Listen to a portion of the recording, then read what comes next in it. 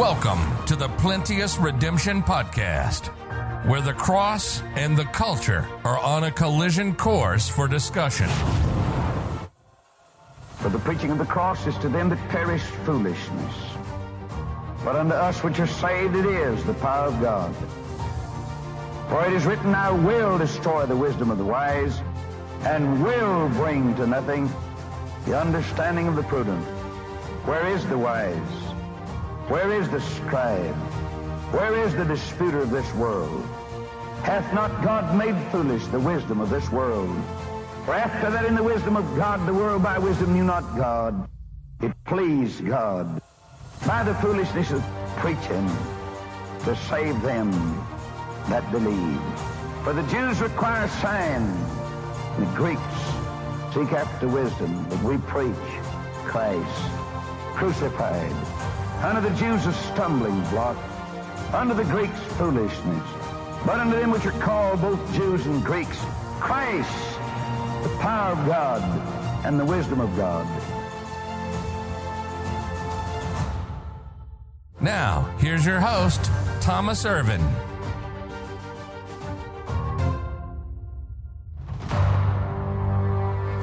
I would like to say we could slow down a little bit, but probably got to go even faster. All right, verses 33 through 35. And they that understand among the people shall instruct many, yet they shall fall by the sword, and by flame, by captivity, and by spoil many days. Now when they shall fall, they shall be holpen with a little help, but many shall cleave to them with flatteries.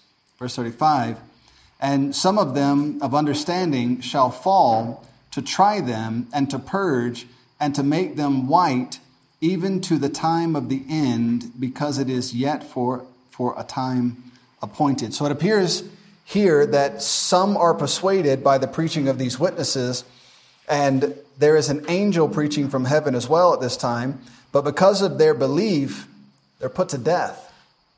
Because of their ability to help others understand, they are put to death.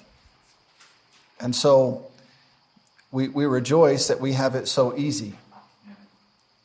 They believe the witnesses, they trust the Messiah is coming, and then some of them fall. They die. Look at Revelation 11 real fast.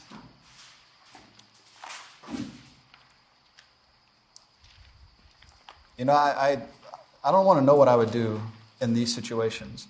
I like to think I would stand strong, and I would like to think that I would trust the Lord unto death.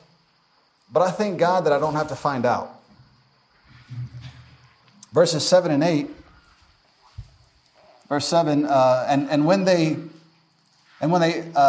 shall have finished their testimony, the beast that ascendeth out of the bottomless pit shall make war against them, and shall overcome them and kill them.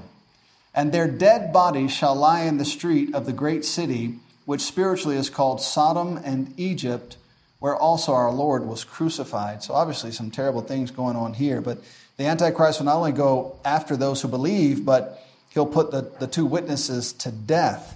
Hold your place in Revelation. Look at Luke 21. So all this stuff is going on in the background. The witnesses are preaching, angels are preaching from heaven, people are dying, wars are going on, but all these battles are happening, all this stuff's going on all in the background. Verses 20 through 24. Verse 20, and when you shall see Jerusalem compassed with armies, he got it, then know that the desolation thereof is nigh. Then let them which are in Judea flee to the mountains, and let them which are in the midst of it depart out, and let not them that are in the countries enter thereinto. For these be the days of vengeance, that all things which are written may be fulfilled. Now that's the hard part. All this death and everything is prophesied. It's going to happen. It's too bad that it has to, but it's going to happen. Verse 23, but woe unto them that are with child, and to them that give suck in those days, for there shall be a great distress in the land, and wrath upon this people. verse 24, and they shall fall by the edge of the sword, and shall be led away captive into all nations, and Jerusalem shall be trodden down of the Gentiles until the times of the Gentiles be fulfilled. Back to Revelation, look at verse 6, chapter 6. Chapter 6, and we'll read verses 9 through 11, verse 9.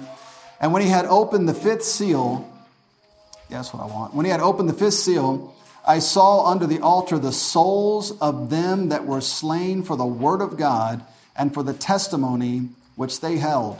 And they cried with a loud voice, saying, How long, O Lord, holy and true, dost thou not judge and avenge our blood on them that dwell on the earth? And the white robes were given unto every one of them, and it was said unto them that they should rest yet for a little season, until their fellow servants also and their brethren that should be killed as they were should be fulfilled. Now, I mean, there's so much to talk about in those verses. The main part being that the Lord is consoling people under the altar in heaven who were murdered for the word of God, were murdered for their testimony, and he tells them, just rest a little while. Others are going to be murdered just like you are. And God's not going to stop it. And this is what's difficult, because in our minds we think, shouldn't God stop that? Shouldn't God not let that happen to me? But if you remember in Daniel, those three Hebrew boys, they told Nebuchadnezzar, you throw us in the fire if you want to. God can get us out. God can deliver us.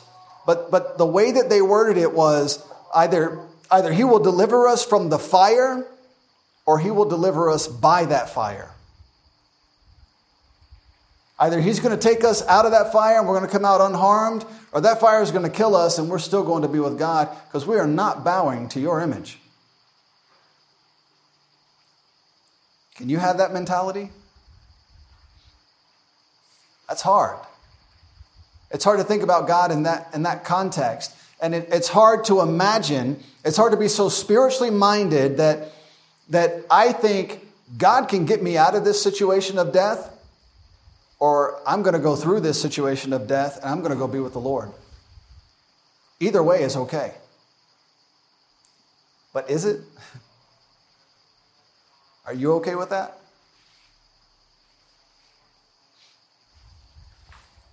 That's God's mentality. I mean, he tells these people, you were slain for the word of God. Others are going to come join you. Just rest for a little while. I don't want to be one of them. But it could be. We're heading towards a weird time in the world at large. Who knows what's coming next? Revelation 13. Verses 5 through 10. Verse 5, and there was given unto him a mouth speaking great things and blasphemies, and power was given unto him to continue 42 months. And he opened his mouth in blasphemy against God, to blaspheme his name and his tabernacle and them that dwell in heaven. And it was given unto him to make war with the saints and to overcome them. And power was given him over all kindreds and tongues and nations. And all that dwell upon the earth shall worship him, whose names are not written in the book of life of the Lamb slain from the foundation of the world. So he's going to war with the saints. And to a large extent, he's going to prevail. He's going to have his way. He's not going to be stopped. Look at chapter 14, verses 12 through 13. Verse 12. Here is the patience of the saints. Here are they that keep the commandments of God and the faith of Jesus. And I heard a voice from heaven saying unto me, Right, blessed are the dead which die in the Lord from henceforth. Yea, saith the Spirit, that they may rest from their labors, and their works do follow them. Now that may or may not be a reference to people who were put to death. It could be people who just diligently served the Lord and died in the Lord. But during the tribulation, first half and second half, He is going after the saints of God and putting them to death. And they are resisting him. Many are standing up to him and saying, I don't care what you do to me. I'm not trusting you. You're not changing my mind about God, about Jesus Christ. Whatever it is about God they are clinging to, they refuse to give it up. And they're willing to take it unto death. Back to Daniel 11. Daniel 11, verse 36. And the king shall do according to his will, and he shall exalt himself and magnify himself above every god, and shall speak marvelous things against the God of gods, and shall prosper till the indignation be accomplished, for that is determined shall be done.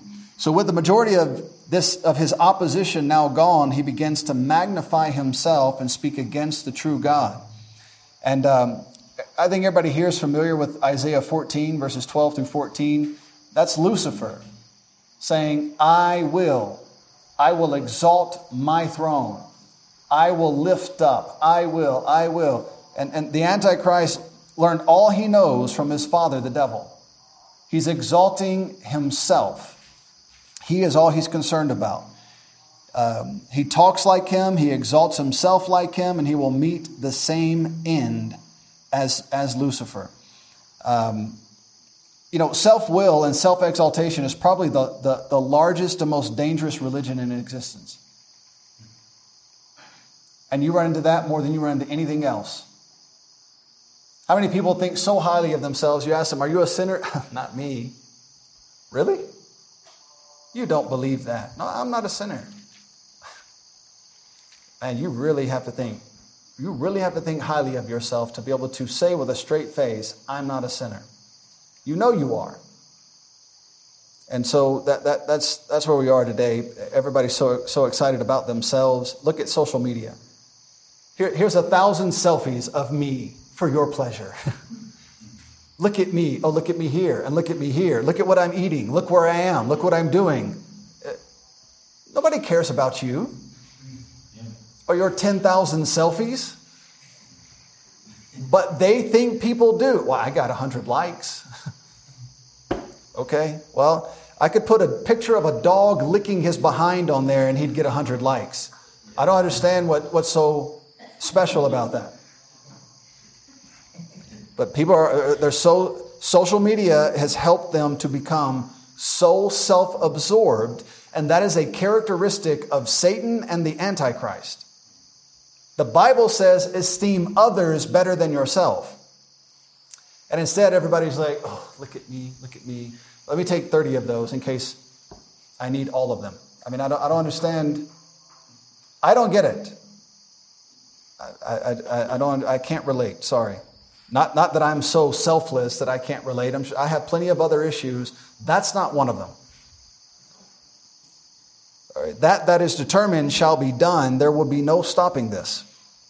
That's the difficulty of reading all this. God is telling you these things are going to happen and nothing will stop them. The death, those people who have to stand up for themselves, all of it. The Antichrist having his way, his lying, his flattery, all of it. It's all going to happen. And it's coming. Daniel 11, verse 37. Neither shall he regard the God of his fathers, nor the desire of women, nor regard any God, for he shall magnify himself above all. Now, listen to this. He will magnify himself, right? The characteristics of self-exaltation, based on this verse, he shall not regard the God of his fathers. So one of the first characteristics of self-exaltation, you don't care about the true and living God. He shall not regard the God of his fathers. This would indicate the Antichrist may be a Jew from Syria. So just because he's coming from Syria doesn't mean he doesn't have some sort of Jewish background. A lot of the commentators think that Jewish connection is required, or they may not be willing to make that to go into the treaty with them. But they have a treaty with the United Nations. They made treaties over the years with Rome. I mean, I don't know that that's required, but this description, certain descriptions of him seem to make him out to possibly be a Jew, the God of his fathers. Well, who would the God of his fathers be? That's often terminology used for the Jews, so it's very possible. He will not regard the desire of women. Apparently that's a portion, that's an aspect of self-exaltation. Now, what does this mean? This could indicate he is so self-absorbed that he could care less about women. That is, as a man, he could care less about relationships with women. Or it could mean he prefers someone of the same sexual orientation. Blech.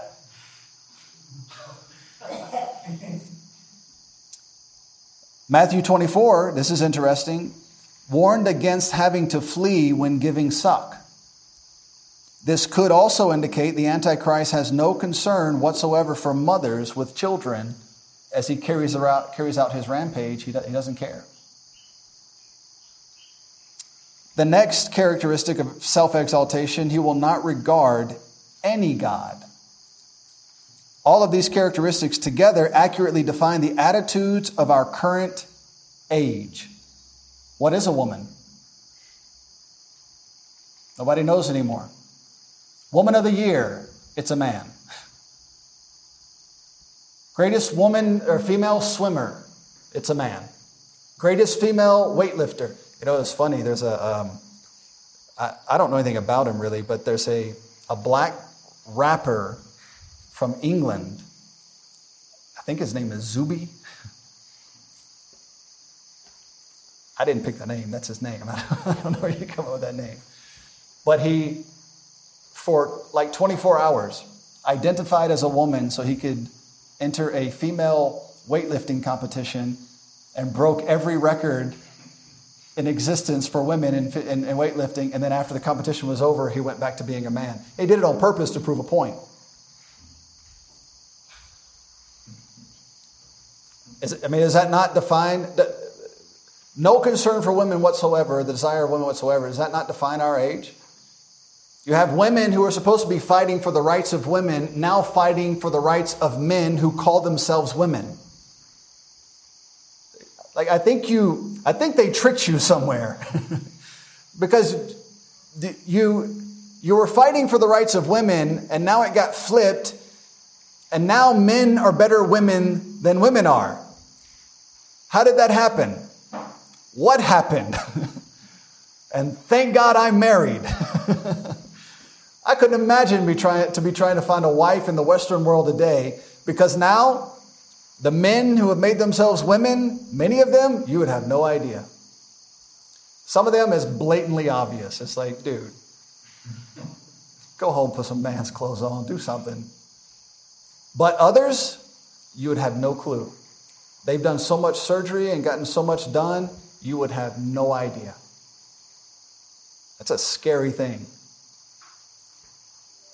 A lot I'd like to say about that, but I will park it there and move on. We got to go. So, but it defines this self-exaltation. It's all about me. I don't believe there's a God. I don't care about God. All I care about is me and what I want. And I want you to see my 10,000 selfies and everything that I eat, and when I went to the bathroom, and what restaurant I went to, and where I went shopping, and the shoes that I bought, and what I threw away, and what I didn't throw away. And like everything about me is used for exaltation on social media in this modern age. And nobody has a clue what a woman is. I mean, it really fits where we are today. I won't say nobody. I mean, everybody wants to come save Africa, but Africa still knows what a woman is, and Africa still knows what a man is. When I came here in 2016, I saw a sign outside of a mall for a bathroom, and the sign, it was a sign that lights up, and it was at night.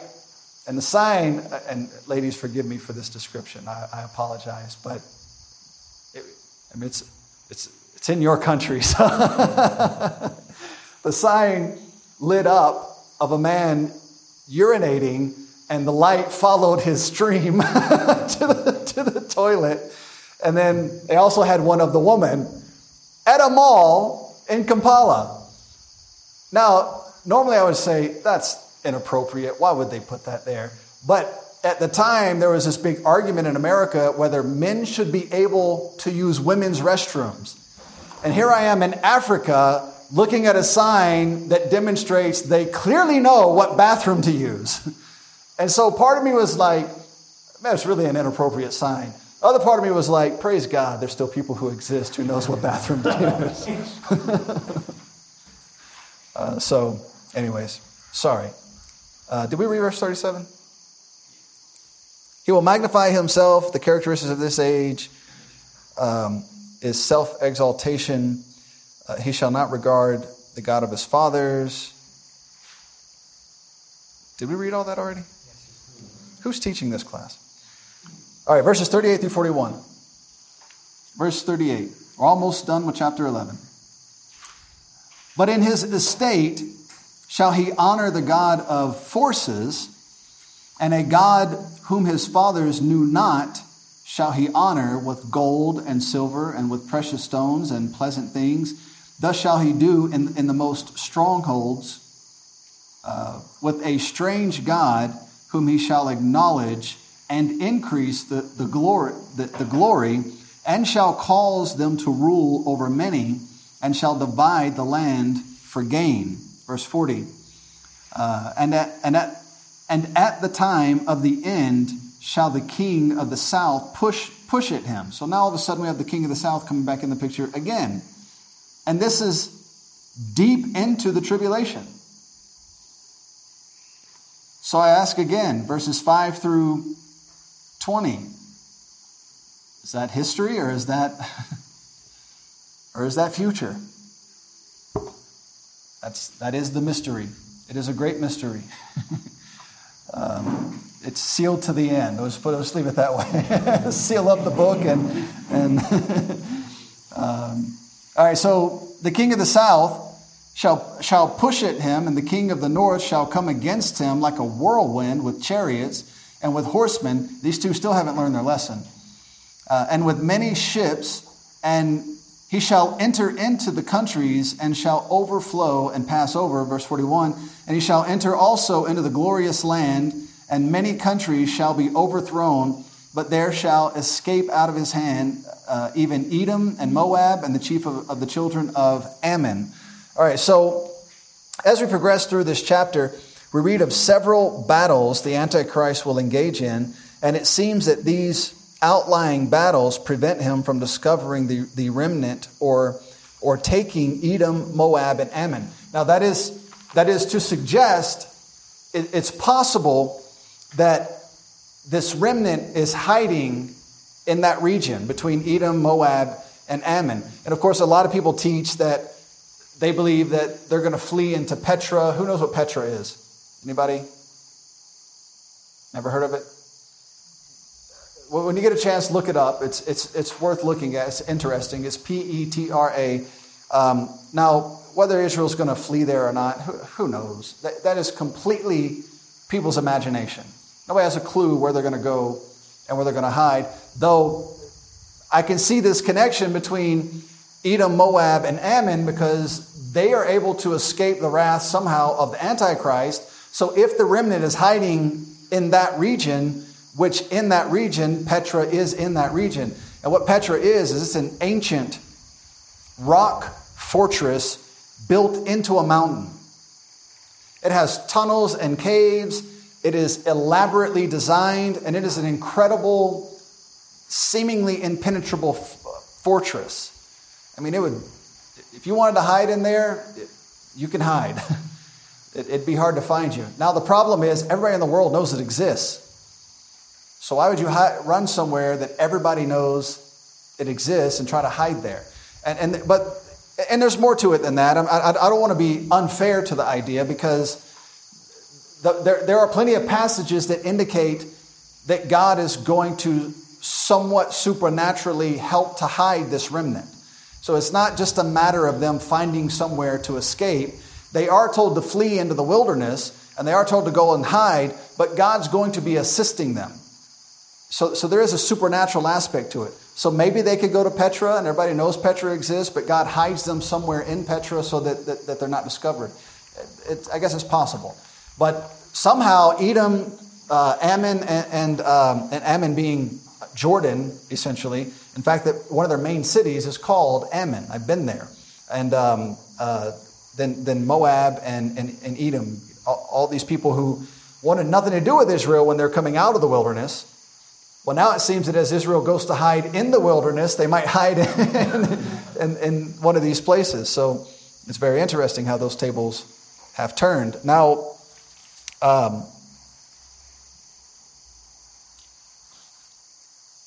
it may be that the remnant are hiding somewhere in this region. The Antichrist will cause other men to rule over the world with him. This may be related to the 10 kings who assist the Antichrist in his rise. Look at Revelation 17. I'm going to have to move over here because it's dark back here with those lights off. Revelation 17. I'm struggling to read over there. My eyes are bad enough, and then to read in darkness. Revelation 17 and verses 11 through 13. And if you remember this, so before we read it, Daniel 2, you have the 10 toes, right? Daniel 7 and 8, you have those 10 kings that the Antichrist is going to rise out of. And so now here we are in Revelation 17, what did I say, 11 through 13?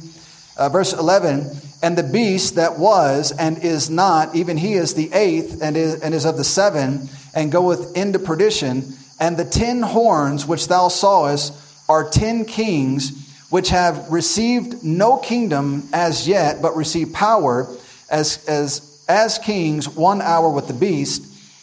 These have one mind and shall give their power and strength unto the beast. So these 10 kings are part of that final kingdom that's supposed to come, and the Antichrist rises out of it. Now it's interesting that they're mentioned this late. Their loyalty to the Antichrist is mentioned this late in the book of Revelation, though I believe they're mentioned in other places. It's this kingdom, this final kingdom, is who Jesus is coming back to put down. And when that final kingdom is put down along with the Antichrist, the time of the Gentiles are over. Israel is restored, and we move into the millennium, and then we move into the new heaven, new earth, and all those things take place. Of course, there are judgments and all the other wonderful things that are coming. The Antichrist will divide the land for gain. The world is moving in a direction in which there is no private property. Now, again, there are countries around the world, America included, where private property has been a staple of our governmental system. And the Bible teaches the idea of private property. Remember that the parable of the man who had the garden or the vineyard, and he goes out and he hires people and he says, "Can I do with my own what I want? It's mine." That's a biblical principle. God seems to teach repeatedly that if you own something, it's yours. When he gave land to the Jews, is it Achan? What's the guy's name that owned the vineyard, and Nabal wanted his vineyard and was crying to Jezebel to get his vineyard? Anyways. Nabal owned the vineyard. What was the king's name? Ahab, that's it, yeah. I know. Anyways, but if you think about that entire scenario is based on a Jew not willing to give the land that God gave him to the king of Israel. Refused to do it, and they killed him over it. And so we're coming to a point in time, and all this is demonstrating that we're coming to a place where you won't be able to own anything. You'll get what you're given, and that's it. Well, as an American, we're already far past what used to be property rights in America. Now, all you got to do is not pay, your property taxes, which there shouldn't be property taxes. It's my property. I own it. Well, not according to the government, you don't. You own it, but you basically rent it for life from the government. And that rent goes up continually. And so if you don't pay it, they come and take it from you. And that's just how it is. And so we're moving closer and closer in America, a place where property rights was such a foundational idea, it's going away. And when it goes away from America, there are not many places left in the world where that's an idea. You drive around Uganda and people spray paint on their house, "My house is not for sale." Because they might go to work today and their neighbor will sell their house. And they're stuck in years-long legal battles to get their house back. That's not property rights. It's a ridiculous idea. And so we've never had to deal with that, but it's coming. It's coming. It's coming rapidly. And it looks like it's coming worldwide, and the Antichrist is going to take control of it. And that's part of the idea, is to try and put people in a position that they have to be loyal to him. You can get rid of all this difficulty right now. Are you hungry? Are you tired? I'll give you the nicest place to rest. I will give you the best food. All you got to do is come and take the mark. That's all you got to do. And if you don't take that mark, you have no other choice. You have nothing. You're hungry. You're in the wilderness. You're hiding. You're nigh unto death. They're hunting you down to kill you. And all you got to do to get out of all that is take the mark. It's going to be a rough spot. Verses 42 through 45, Daniel 11. He shall stretch forth his hand also upon the countries, and the land of Egypt shall not escape. But he shall have power over the treasures of gold and of silver and over all the precious things. You see that? He's got power over all the treasures. The things of Egypt and the Libyans and Ethiopians, and shall be at his steps. But tidings out of the east and out of the north shall trouble him. Therefore he shall go forth with great fury to destroy and to utterly make away many. And he shall plant the tabernacles of his palace between the seas and the glorious holy mountain.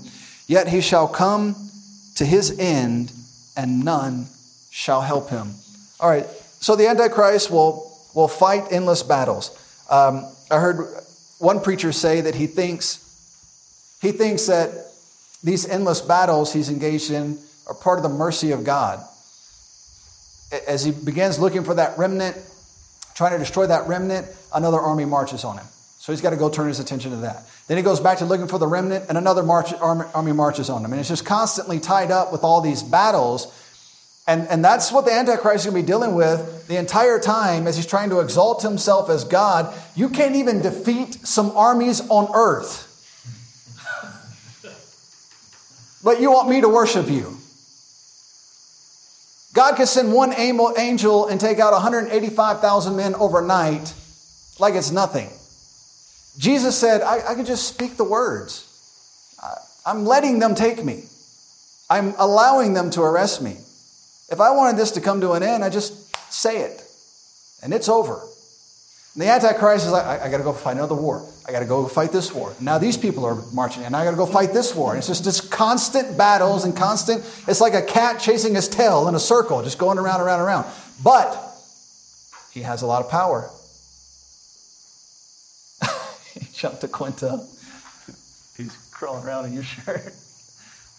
Now he's back to Skylar. This is fun. Let's see how many people is he going to jump on? All right, so chapter 12. Let's jump into that. All right, so we've got 30 minutes to go through 13 verses. Should be easy, right? All right, verse 1. Let's just start verse by verse. And at that time shall Michael stand up. Now just real fast, let's go back. Verse 45. And he shall plant the tabernacles of his palace between the sea and in the glorious holy mountain. Yet he shall come to his end, and none shall help him. Verse 1. And at that time shall Michael stand up, the great prince, which standeth for the children of thy people. Whose people? All right, so who's this about? Israel, the Jews. Nothing has changed. And now some of this has consequences for Gentiles who believed and Gentiles who trusted and Gentiles who made it to the end and all that's fine. But we know the time of Jacob's trouble is about Israel. All right? The outlying consequences for other people is just a side factor. But the concentration here is Israel. All right? thy people, and there shall be a time of trouble such as never was since there was a nation, even to the same time, even to that same time. Now, what does that phrase immediately take your mind to? Who said something almost exactly the same? We just read it a few minutes ago. Jesus Christ, Matthew 24. Remember, after verse 15, right around verse 17, 18, and Matthew 24, actually, I think I wrote it down. Verse 21, there will be great tribulation such as the world has never seen. That's what we're describing here. That's what we're talking about here. All right.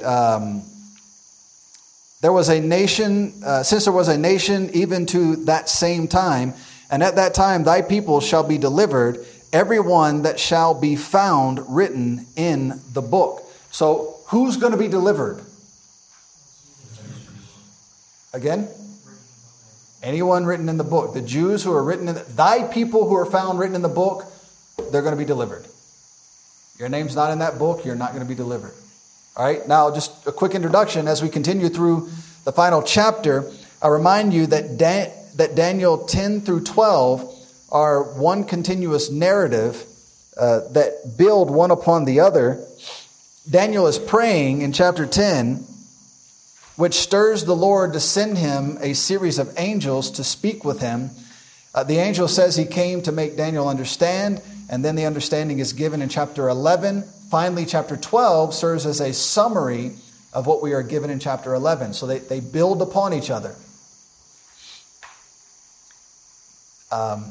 In the end of the Antichrist, we read about in verse 45, he's coming to an end. All right, you need to outlast him if you're here. If you're not here, praise the Lord.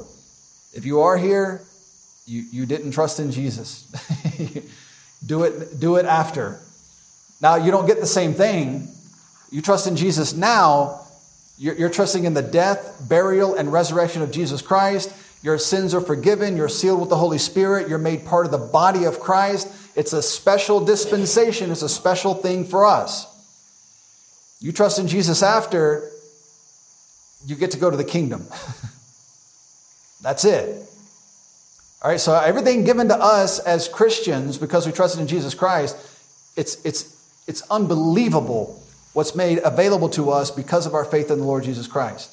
All right, once you get past the rapture, you're just trying to stay alive and make it to the kingdom. That's it. And not take the mark. All right, so that's where we are. The kingdoms of the nations of the earth, as we previously discussed, seem to have spiritual representation in the first and second heaven. Michael is the prince for Israel.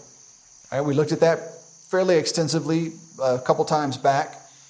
There shall be a time of trouble. We read about that in Matthew 24:21, the great tribulation.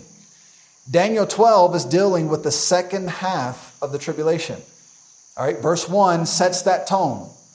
Michael's going to stand up, and then there's going to be tribulation like you've never seen before. Right? Now, Michael's standing up might be part of what we just talked about, the Lord helping that remnant hiding in the wilderness. Michael is responsible for the nation of Israel, and so that might be what he's standing up to go and do. They might understand, here we go, it's starting. He said, thy people delivered, and people written in the book. Typically, through Scripture, this book is the Lamb's book of life. People's names are written in this book until they reject God. So it's just an important detail. Your name is not added to the book of life. It's there already. When you reject God, when you reject truth, when you reject Jesus Christ, your name is blotted out of the book. So the question is, when you stand before God in the tribulation, whether it's at judgment time, whatever time it is for you to stand before God, is your name going to be blotted out of that book, or is your name going to be in that book? Now, for us, it's based on whether we trusted in Jesus Christ or not. Did you trust in the Lord? Yes. Your name is in the book. Did you reject the Lord? Yes. We blotted you out. And this is, you you see how this works when you think about Luke 16. You have Lazarus and who? What's his name? He was blotted out. We don't have it. All right, so you don't want to be in that position. Trust in the Lord Jesus Christ if you have not, which I presume everyone here has. The people's names are written in the book, and then they're blotted out if they reject the Lord. Daniel's people are fleeing and resisting, trying to stay away from the mark of the beast. They're doing their best to hide, to get away. If the mark is taken, you are guaranteed damnation. Your name would be blotted out of the Lamb's book of life. That's how it's going to be handled in the tribulation period. Did you take the mark? Yes. Your name is blotted out. You're damned. But I was hungry. You're damned. I sent you 2 witnesses who preached to you. I sent 144,000 who preached to you. I sent an angel flying around heaven preaching to you. Don't take the mark. Jesus is coming. This is not the Messiah. The Messiah is coming. Yeah, but I was hungry. It's going to be hungry in hell also. Don't take the mark. Verses 2 through 4. And many of them that sleep in the dust of the earth shall awake, some to everlasting life and some to shame and everlasting contempt. That's a very interesting passage. Verse 3. And they that be wise shall shine as the brightness of the firmament, and they that turn away to righteousness as the stars forever and ever. But thou, O Daniel, shut up the words and seal the book. Here we go again. Even to the time of the end, many shall run to and fro, and knowledge shall be increased. Now, is that not true? As we move closer to the time of the end, you could pick up a phone and have the collection of the world's knowledge right in your hand in an instant. Knowledge has increased. Access to knowledge has increased exponentially around the world. But wisdom hasn't. Understanding hasn't. And there's a major gap there. All right, now we got a lot to talk about here, and I'm going to go through it as quickly as I can, as we got 20 minutes to get through the rest of the chapter. Many of them. The context here relates to Daniel's people. They will be resurrected, but they are not given everlasting life.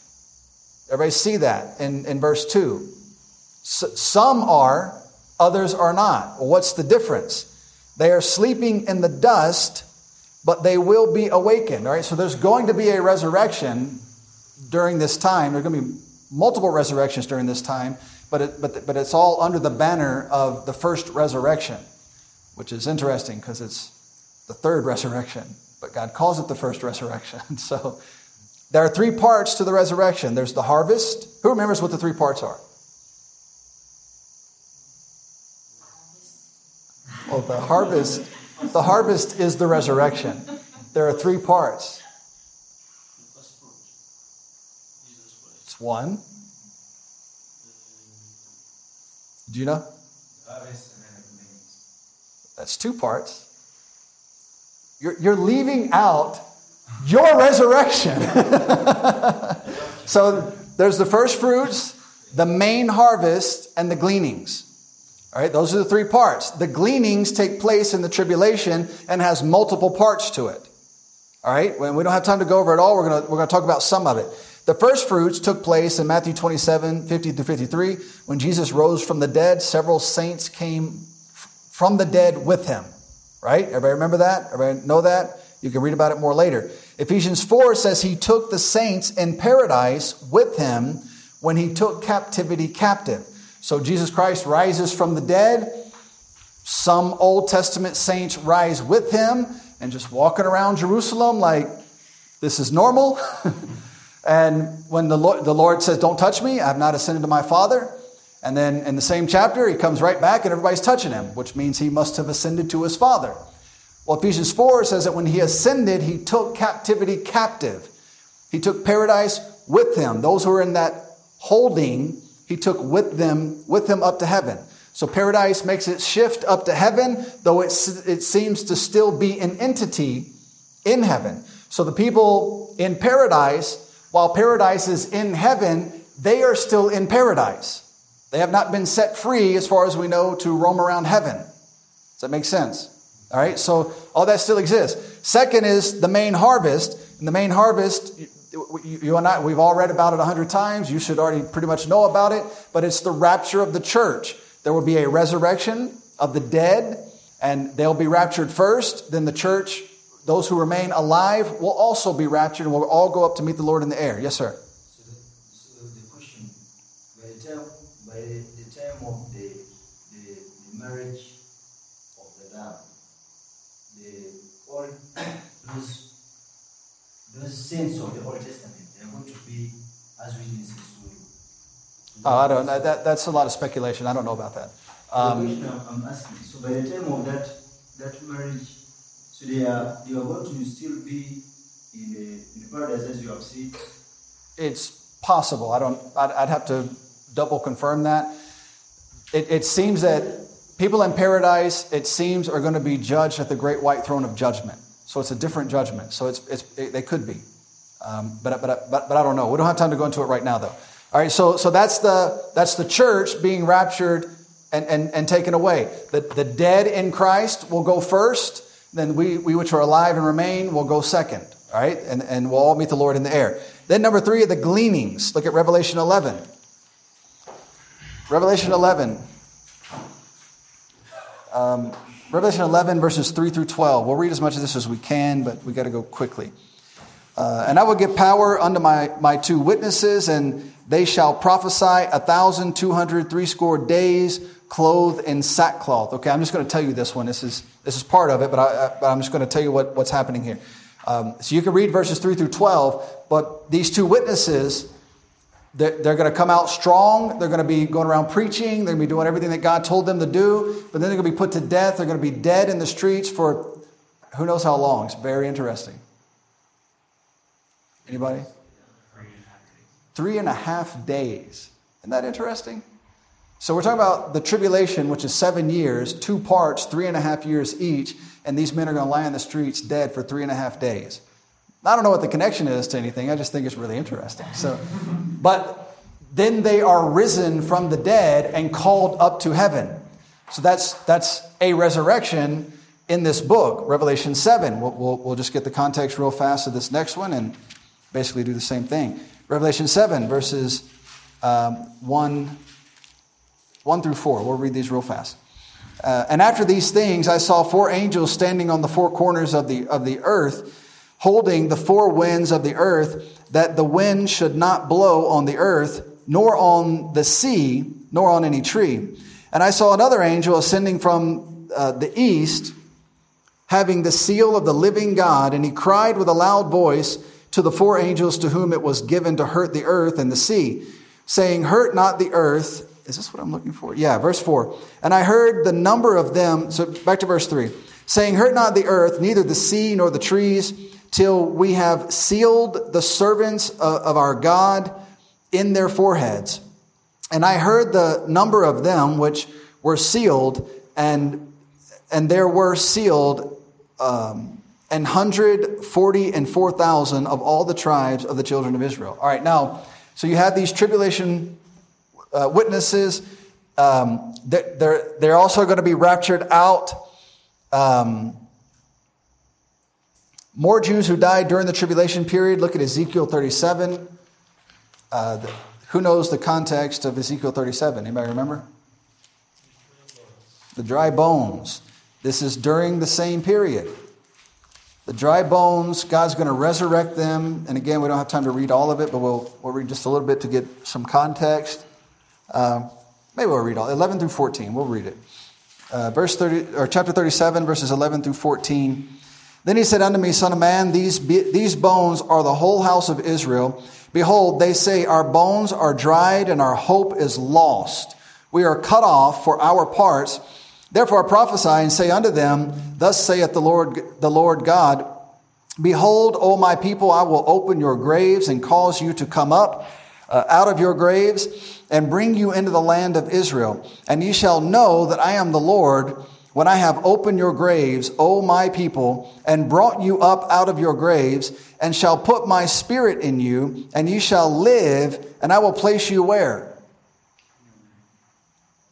So this is a resurrection, but it's not a rapture. They're not going up to heaven. They're not being risen from the dead to go to heaven. Israel is going to be risen from the dead and put back in their land.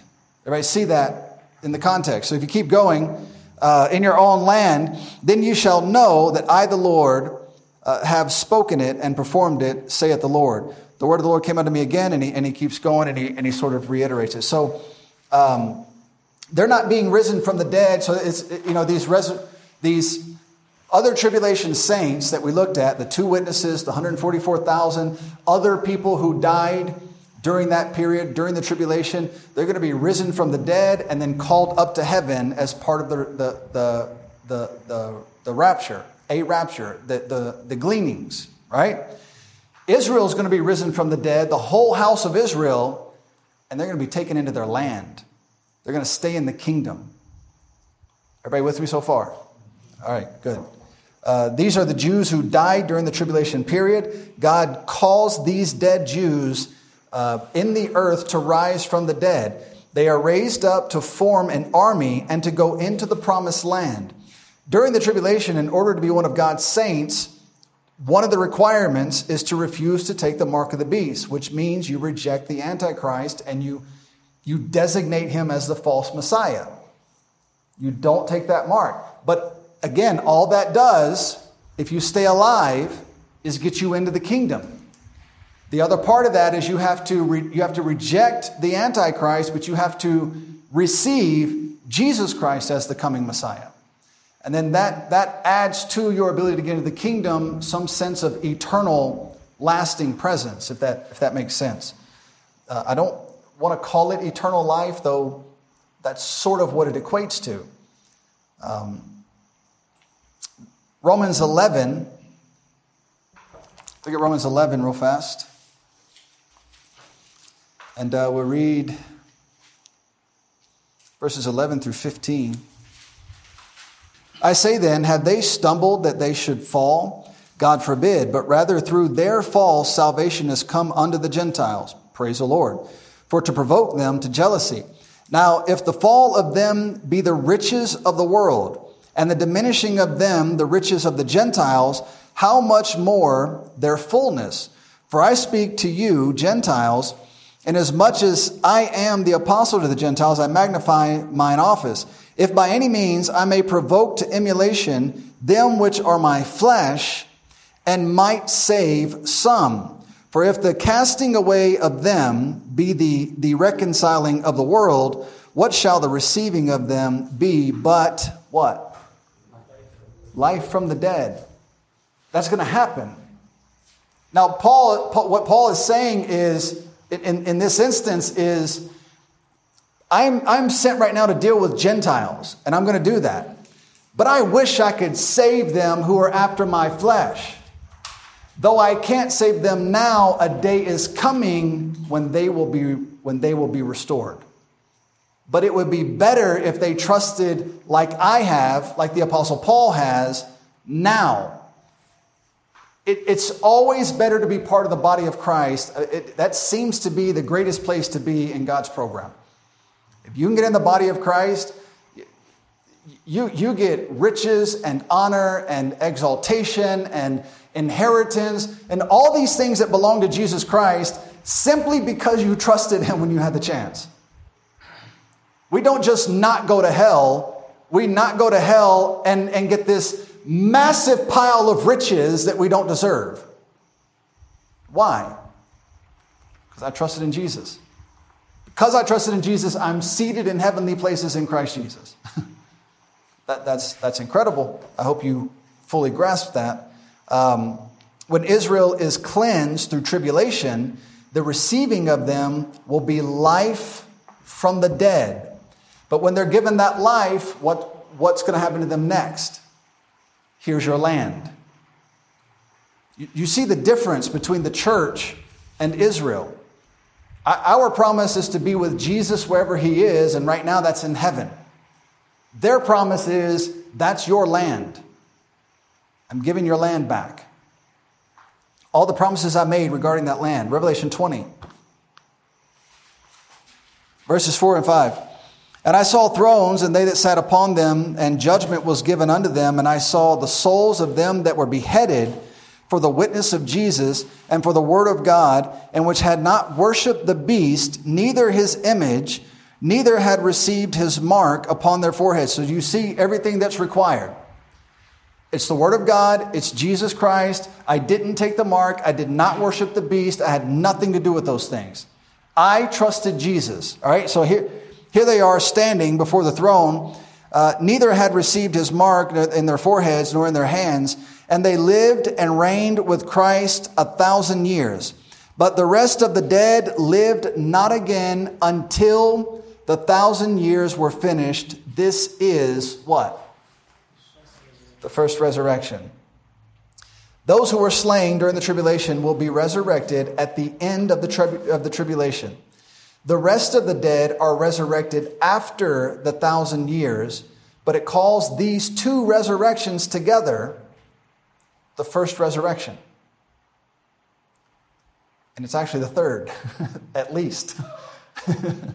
But that's how, and we don't have time to go into it, but there are some suggestions as to why the Lord calls this the first resurrection, and it's not to disconnect it from the first two resurrections, because the Bible as a whole teaches all three resurrections and raptures as one unit, the harvest, but it's broken into three parts. But then all three of those parts have multiple parts themselves. Jesus is the first fruits along with the saints that rose from the dead with him. Well, that's two resurrections. The church, the dead in Christ shall rise first. Well, that's the first part. The second part, we which are alive and remain shall go up and meet him in the air. So that's the second part. So that one resurrection and rapture has two parts. And then you get in the tribulation and you have multiples of them, and they end up being called the first resurrection. All right. And then Isaiah 26, 12 through 9. We don't have time to read it. I'm just going to tell you, or 12 through 19. I'm going to tell you what's there. It's pertinent to what we read in Daniel. Awake and sing, ye that dwell in the dust. Now, Daniel 12 said that they are in the dust, waiting to be resurrected. And this is talking about Israel in the tribulation in Isaiah 26, excuse me. And then verses 20 through 21, the people are hiding until the indignation is past. And then the Lord will raise their dead if they do not take the mark. That's packaged into Isaiah 26, verses 20 through 21. Isaiah 26, 4. Now, this is interesting. Let's look at this real fast. This is worth taking up more of Monica's time. Isaiah 26.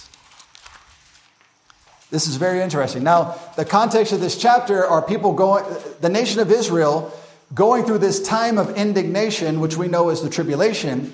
At the end of it, the Lord says he's going to, as they are as the dust, he's going to rise them from the dead, which is exactly what he said in Daniel 12. But this is very interesting. Look at this. So Isaiah 26, 4. Where am I? 26, verse 4. Trust ye in the Lord forever, for in the Lord Jehovah is everlasting strength. So what's the context of what we're about to read? The Lord Jehovah, right? Now look at this. This is a blessing. Verse 19. Thy dead shall live together with what? My dead body. Who's talking? Jehovah's talking. Your dead shall live with my dead body, shall they arise. Awake and sing, ye that dwell in the dust. For thy dew is as the dew of herbs, and the earth shall cast out the dead. He's telling Israel, I'm going to take on a body and die. And as my body rose from the dead, I'm going to rise your bodies from the dead. Which is pretty interesting. So that takes you back to you must be born again. And the Lord talking to Nicodemus, he's like, I got to crawl back in my mother's womb? I mean, how does that work exactly? He's like, how do you not know these things? There are hints and ideas of all these things all through the Old Testament, and they should have known, and they failed to. Now, back to Daniel 12, real fast, and we'll just go through as much of this as we can, as much as you can stand, and try to finish this. Daniel 12, verse 2, and many of them that sleep in the dust of the earth shall awake. So the Lord is going to bring them back from the dead, but look at this. Some to everlasting life, and some to shame and everlasting contempt. All right, so just because you get into the kingdom doesn't mean you're going to stay. It doesn't mean you're going to last into everlasting life. You see that? Some people are going to meet the requirements to get into the kingdom, but they may end up in shame and everlasting contempt. Others are going to meet the requirements to get in the kingdom and be given everlasting life because of their trust in Jesus Christ. All right, so it's just like we read in Revelation. I trusted in Jesus. I died for the word of God. I did not take the mark. I did not worship the beast. I did not worship his image. I didn't do any of that. I'm trusting in Jesus. Well, you're going into the kingdom and you're going to be given everlasting life. Does that make sense? Everybody see what I mean? Okay, good. The book, in this context, it appears to be the book in which Daniel's people are written. He talks in verse 4, he talks about this book. He says to seal the book. Well, what is that book? Well, in the context, if you look at verse 1, at the very end, everyone that shall be found written in the book. Well, that seems to be possibly a reference to the Lamb's book of life. And he's being told to seal it to the end. All right, Daniel 12, verses 5 through 10. Let's read those real fast. Verse 5. Then I, Daniel, looked, and behold, there stood other two, and one on this side of the bank of the river, and one on the other side of the bank of the river. Now, we're going to have a situation here where you've got a river, you've got two angels on either side, and somebody standing on the water in the middle. It's very possible, though it's hard to say for certain, it could be Jesus Christ standing in the middle on the water. And you'll see that as we go. Verse 6, and one said to the man clothed in linen, which was upon the waters of the river, how long shall it be to the end of these wonders? They're asking this person standing on the waters. Obviously, he knows. Well, who knows the answer to these things? Jesus said, ultimately, it's God the Father. Now, it's reasonable to suggest that Jesus might have some indication when these things are going to take place, but the indication he gave is that it's in my Father's power. But they're asking him. Now, his answer is at the end. Stop asking this question. I'm not telling you when it's happening. Verse 7. And I heard the man clothed in linen, which was upon the waters of the river, when he held up his right hand and his right hand, his left hand unto heaven, and swear by him that liveth forever, that it shall be for a time, times, and half, and when he shall have accomplished to scatter the power of the holy people, all these things shall be finished. And I heard, but I understood not. Then said I, O my Lord, what shall be the end of these things? And he said, go thy way, Daniel, for the words are closed up and sealed till the time of the end. So he said, look, this is the same thing Jesus said in Matthew 24. They said, Lord, what's the sign of thy coming and of the end of the world? He said, I'm not giving you a sign of my coming at the end of the world. What I'm going to tell you is when you see the abomination of desolation sitting in the holy place, like Daniel said, run. You got 3.5 years. You got 40 and 2 months. You got 1,260 days. You got time, times, and half a time. Run. Try to live for 3.5 years. That's all I can tell you. I'm not telling you when it's coming. I'm not telling you when it's happening. But when you see the abomination of desolation, you got 3.5 years. You better survive. You better hide. All right, so verse 10, Many shall be purified and made white and tried, but the wicked shall do wickedly, and none of the wicked shall understand, but the wise shall understand. There appear to be more angels coming to get involved in this conversation. And of course, it's going to last 3.5 years, 42 months, 1,260 days. But these things will happen until the time of the end. That's your time frame. All right, now we're given some other notes about time here, and we're going to close out. We're going to read verses 11 through 13, and we'll close out by looking at those briefly. Verse 11, and from the time that the daily sacrifice shall be taken away, and the abomination that maketh desolate set up, there shall be 1,290 days. Blessed is he that waiteth and cometh to the 1,335 days. But go thou thy way till the end be, for thou shalt rest and stand in thy lot at the end of the days. Okay, let me go through these notes real fast, and hopefully it will make sense to you. 1,290 days. We are introduced to another time frame to consider. And it's longer than our 1,260 days, right? All right, so from the setting up of the abomination of desolation will be 1,290 days. 30 days prior to the sacrifices. Now listen to what I'm saying before you write too much down, because I want you to fully understand what we're getting at here.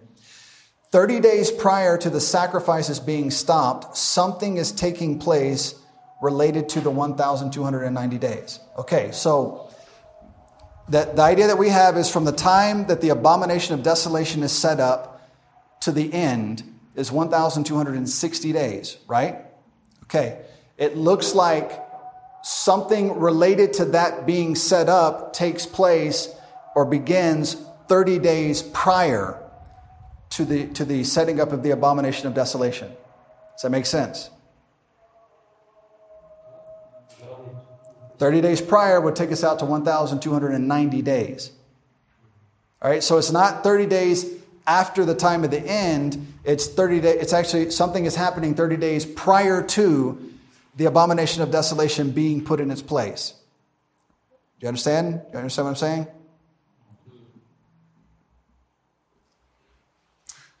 All right. So the last half of the tribulation is how long? How many years? 3.5 years, which is how many months?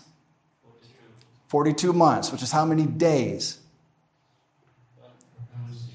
1,260 days. Okay? Everybody with me so far?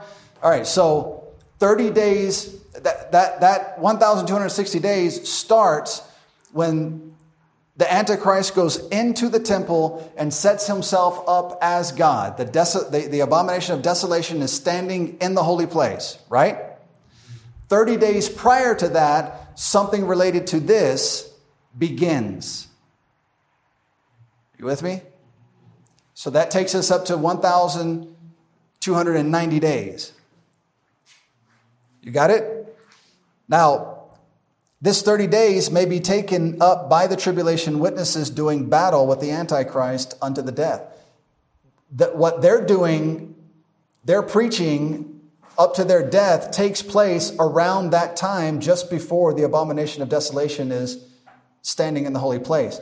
So it's possible, it's not definitive, it's possible that they are so disruptive to what's going on that because if you remember, if you read it, and I already closed it, let me go back and make sure I'm getting my thoughts straight. And from the time that the daily sacrifice shall be taken away, and the abomination that maketh desolate set up, there shall be 1,290 days. So it's directly related to that being set up, to that being established. So there's a couple ways to look at it. Either it was set up, and now you have 30 days before the clock starts clicking on the 1,260 days. Or something is happening just prior to that is related to the abomination of desolation being set up. Some men suggested that it takes him time to finally put himself in place in the temple as the abomination of desolation, and that could be part of that 30 days. But it doesn't look like it's taken us past the 1,260 days. It seems to be the abomination of desolation being set up, whether it's taken him time to get it set up, to get the Jews out of there, or he's having to secure the area, or it took him a while to make the beast, the image of the beast and all that garbage, or it took a while to get the wires right, to give it life. Whatever it is, there's a 30-day period in there that is taking up some time before the 1,260 days begins to start clicking down. Does that make sense? Bear with me. Okay, good. Are you just saying yes because you want to get out of here? Yeah, quickly. So that would be like, so it is these 30 days that happen before the abomination is set up that are added to the 1260. Yeah, so it's not technically added. It's just a longer period of time, but I don't think it extends. It's a second time period, if that makes sense. So you have the first time period, which is the 1,260 days. The second time period we're just given is 1,290 days, but it doesn't look like it extends past the 1,260 days. So in other words, it doesn't seem to be 30 days after the 1,260 days, though it could be taken that way, because the important event is setting up the abomination of desolation. So it either, if it's on the front end, it took them a while to establish the abomination of desolation, and so there was a 30-day period there where certain events were taking place. Does that make sense? If it is after, then it began with the abomination of desolation being put in place and extends 30 days after. All right, and it could be either, but I guess in my mind it seems like it's before, but then when I read the wording, I also believe it could be after. So you pick one and stick with it. The warnings of these witnesses may help inform the Jews that the time has come for you to flee into the wilderness. So that could be what's happening prior, but you could also take it and say, no, it says the 1,290 days begins when the abomination of desolation is in place, so it could extend 30 days after. All right, so and this last chapter makes very clear that when Jesus comes back, puts the enemies down, and begins restoring or at least preparing for the millennial reign, it's not an instantaneous thing. It takes some time for that to happen. And that seems clear from Daniel 12. Because the next thing that we're given, blessed is he that waiteth. Well, how long? 1,335 days. So we're given another time frame. All right, now this is presented to us. This is 75 days longer than the 3.5 years. If the people present can make it this long, they will be blessed. Now, here's what seems to be the indication. The judgment of nations may be taking place at this time. Now, here's the problem. If you can make it past this 335 days, is that what it is? 1,335 days, the indication seems to be you may have made it past the judgments and you get to go into the kingdom. Now, how would that go? If you lived in Iran, you helped Iran destroy Israel or chase Israel or kill Israel, but you lived till the tribulation was over, only to be judged at the judgment of nations and cast into everlasting fire. All right, so the indication seems to be there's some blessings. If you can get past this judgment, you're in the kingdom. So you at least get to make it another 1,000 years before the Lord says, okay, now you got to go into everlasting fire unless you've believed in the Lord. All right, so then the final number, what we've talked about before, is the 2,300 days, which takes us theoretically, potentially, till the restoration of the temple, the new temple being brought, which is what we talked about back in Daniel 8. All right, what is happening until the end comes? Many are going to run to and fro. They just roam the earth. Knowledge shall increase. This is unbelievably characteristic of our time. This little device right here has access to nearly all the world's knowledge that has existed for centuries. There's very little I can't figure out with this device, right? Wisdom hasn't increased. Knowledge has. A lot of people have a ton of knowledge and don't know anything, don't understand anything, are not wise about anything. And the last command, go get some rest. If you trust in God, you'll be fine. If you don't trust in God, man, you've got some serious trouble coming your way. All right? Praise the Lord. We made it. We hope you enjoyed this podcast. You can learn more about our ministry by visiting www.plenteousredemption.com. You can hear more Plenteous Redemption podcast audio at www.plenteousredemption.media. Please comment below if this podcast has been a help to you. Also, inform us of future topics that would interest you. Thank you again for listening to the Plenteous Redemption podcast.